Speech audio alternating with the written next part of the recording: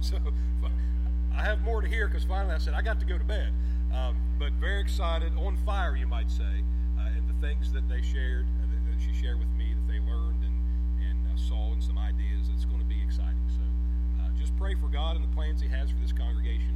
I want to read a message real quick from Linda Clifford, and Christy kind of gave us an update. But Linda and I are texting buddies. We talk several times a day, and I told her I'd read this message she sent last night. She says, "Just a short update. I'm doing well, but still not weight-bearing on my right leg, and will be for at least 3 more weeks, possibly more. My worst problem is getting up the steps. Please tell everyone I really appreciate the prayers and positive thoughts sent my way. I'm also extremely thankful that my injuries were not nearly as bad as they could have been. I'm sure God was watching over me, and I'm equally sure that the prayers have aided in how well my healing seems to be progressing. Please ask everyone to keep up the prayers, and I'll be back as soon as possible." So keep praying for Linda. She's got a long road to go, but doing well so far. So 2 weeks ago, we talked about spiritual eyesight, and we talked about our vision. What is your spiritual vision in 2020? The goal for our physical eyesight is 2020. We go to the doctor, we take eye tests, we wear corrective lenses to get our vision to 2020. What goals do we have for our spiritual vision? Do we pray to see people the way Jesus sees people? We started talking about this last week. There are many, or 2 weeks ago, there are many ways that the world, and many ways that Satan try to cloud our vision. And greed is one of those ways. Greed is something that we all struggle with. Even though we might be generous people, we still, as human beings, struggle and fight greed. Greed is seeing something that we want and allowing it to take control of us. Greed is having too much focus on things that don't matter and not enough focus on the things that do. Jesus wants us to have vision full of light, but not just light like the bulbs in this room, His light. He wants our perspective, as Rob said, to be on eternal matters, not earthly matters. And we know He tells us where our treasure is, there our hearts will be also. Where is your treasure this morning? It's a personal question we need to ask ourselves. How do we fight greed in our lives and have better spiritual vision? Well, first of all, we have to check our preoccupation. Do you ever get preoccupied with anything, or is that just me? Y'all ever deal with that? I have to guard my mind a lot. I have to guard my heart a lot with the preoccupation to get stuff and spend money. And this preoccupation can come to us in so many ways. Maybe we are constantly concerned with what the stock market has done over the last hour. You guys know people like that? Oh, it's up. Oh, it's down. We talk about that. We hear that. Maybe we're preoccupied with the latest electronics or gadgets or going to the latest stores. It can show up a lot in our conversations. What do you talk about? What you talk about with other people is a big indication of what you're occupied with or what you're preoccupied with. We talk about things like our accounts and our savings or things we want to buy. We need to examine our conversations. We should ask ourselves, when I go to bed in the morning and when I get up, when I go to bed at night and get up in the morning, I'm a little bit off schedule here. My wife's been gone for a week, so getting through as best I can. But when you go to bed at night, what's on your mind? When you get up in the morning, what's on your mind? Is it stuff? Is it money? Is it work? Mrs. Aarons was a 5th grade school teacher, and she had a student named Terry. And Terry, even in the 5th grade, was a pretty talented musician. And Terry's parents had just got him a new drum set. And when Mrs. Aarons would call on Terry in class, he'd always seem lost. And she would tell him, "Terry, stop thinking about that new drum set and focus on your work." You see, Mrs. Aarons understood the preoccupation that things can have with regard to our focus. And the problem is, when we're preoccupied with things, it takes our focus away from Jesus, doesn't it? It takes our focus away from God. We never want that to happen. This is a new year. We have resolutions, we have plans, we have goals. The Bible encourages us with what Gibson just read for us in 2 Corinthians 4:18. So we fix our eyes not on what is seen, but on what is unseen, since what is seen is temporary, but what is unseen is eternal. Hebrews 12:2 tells us, fixing our eyes on Jesus, the pioneer and perfecter of our faith. For the joy set before him, he endured the cross, scorning its shame, and sat down at the right hand of the throne of God. To have better spiritual eyesight, ask yourself, what am I preoccupied with? And secondly, we have to check our attitudes when it comes to money. I got to guard my heart every day against loving money. Our culture idolizes money, right? Does everybody agree with that? That's our culture. It idolizes it. An employee on strike carried the following sign. It said, time heals all wounds. Time and a half heals them faster. Our culture loves money. But the Bible warns us in 1 Timothy 6:10, for the love of money is the root of all kinds of evil. Some people, eager for money, have wandered from the faith and pierced themselves with many griefs. The Bible doesn't oppose money. The Bible doesn't oppose wealth, but the Bible tells us God is opposed to the love of money, lusting after money and stuff, being greedy. Why is the love of money the root of all kinds of evil? You ever thought about that question?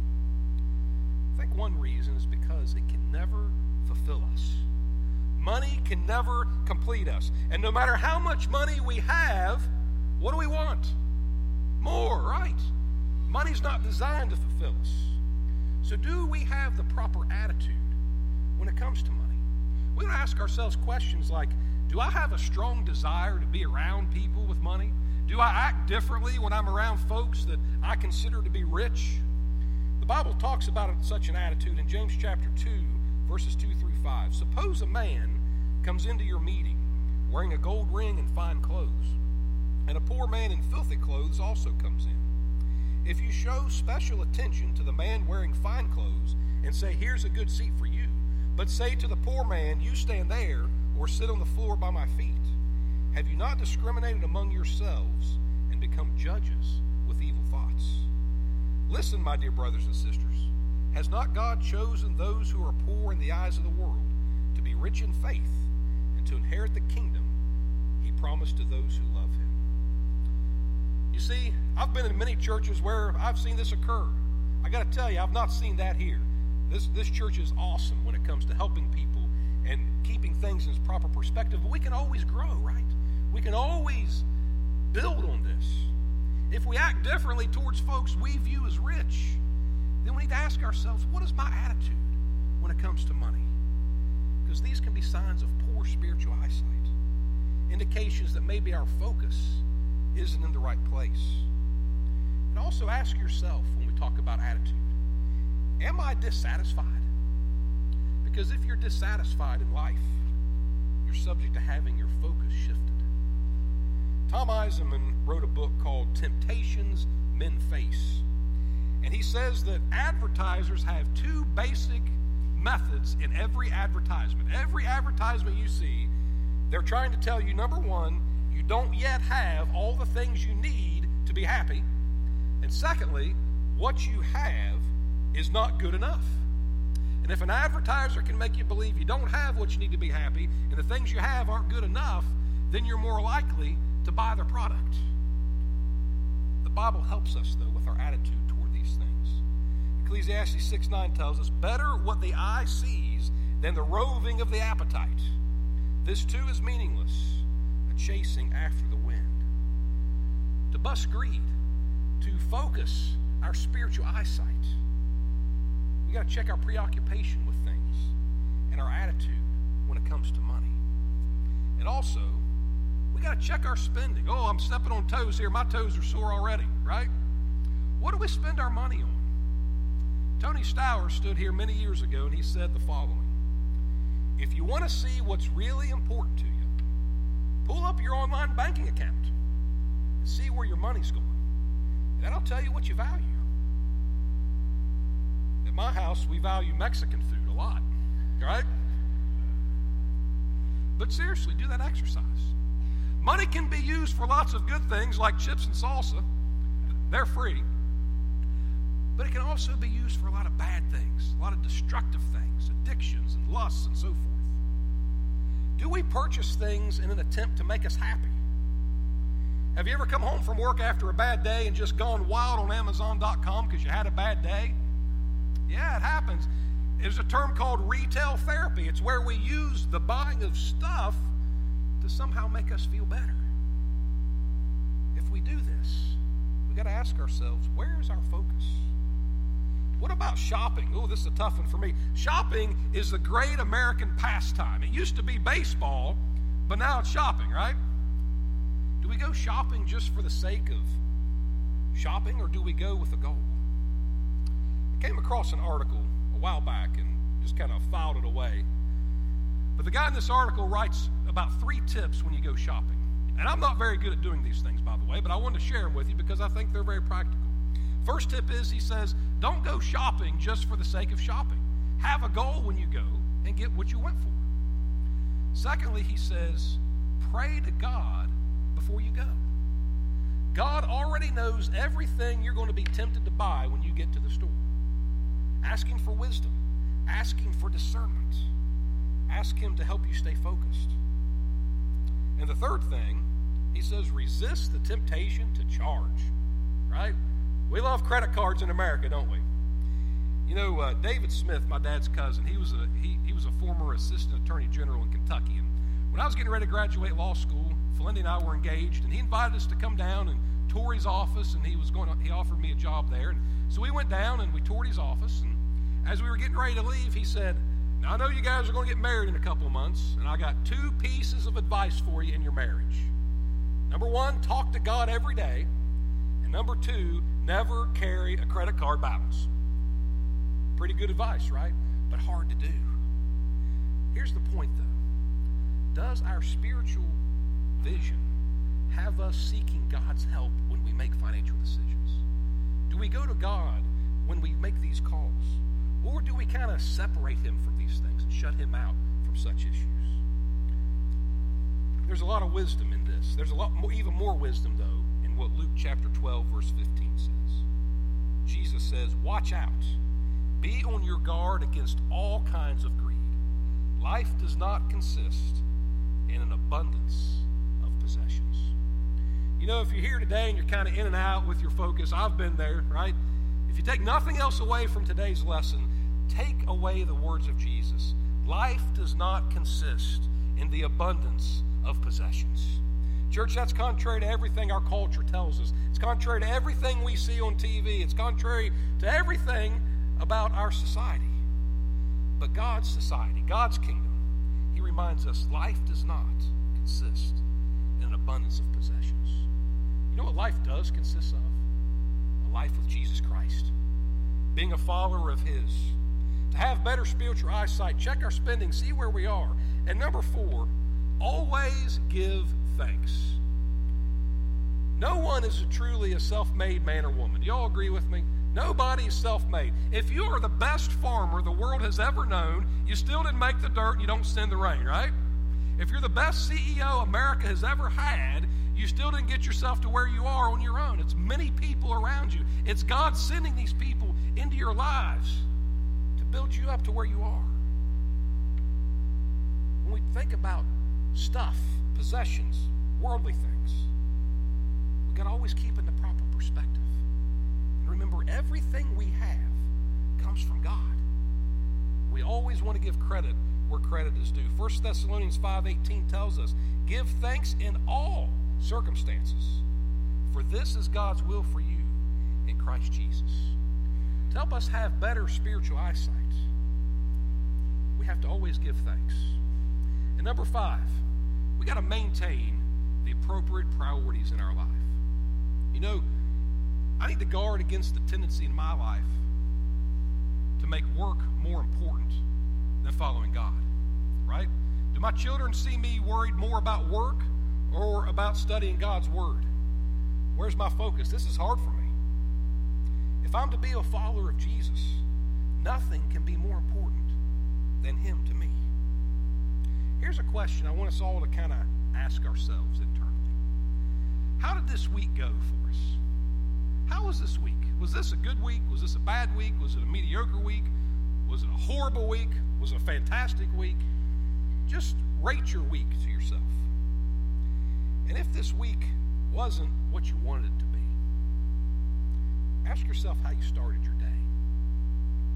Just kind of analyze how you started your days. Did you hit the snooze 15 times, rush through your shower, throw the kids out the door, and race to work? I had a few of those days. Yeah, I did. Or did you stop and start your day at the feet of God, going to Him in prayer, seeking His wisdom, seeking His peace, seeking His strength we talked about in class this morning? Those days that I get up and rush through my life, and maybe it's late in the day before I even seek God, I got to ask myself internally, what is so important in my life that it pulls my focus away from Him? Because when we ask those questions, there's really only one answer. Nothing. Nothing is more important than that. If we missed a day of laying down our lives before God, we've wasted a day. We've wasted a day of seeing the blessings He wants to send us. We've wasted a day of seeing the opportunities He has for us. You know, our church takes such good advantage of the opportunities God has through the drug support programs and the ministries and the street ministries and the Christ Kitchen, the clothing closet, food pantry. And these are just the things we know about church. There's a lot more that goes on. Sending food to people in need, being there. There's so many good things going on here. Jesus reminds us of our priorities and how important they are in Matthew 6:21. He says, "For where your treasure is, there your heart will be also." Where is your treasure today? Where's my treasure? You know, to have better spiritual eyesight, we want to maintain the appropriate priorities in our life. You know, many years ago, there's an American company that had a plant in Panama in South America. And they had laborers that worked there, and these laborers lived in a barter society. And the company paid them in cash.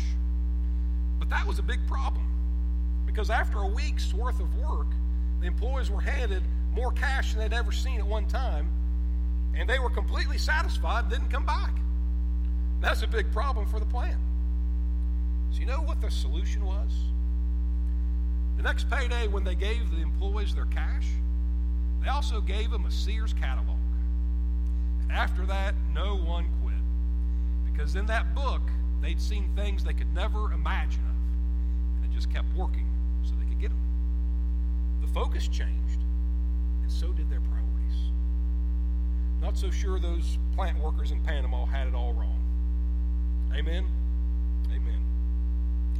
I frequently get concerned about my focus, because there's so many things, so many objects and interests and people and circumstances that compete for my time, compete for my efforts, compete for my loyalty.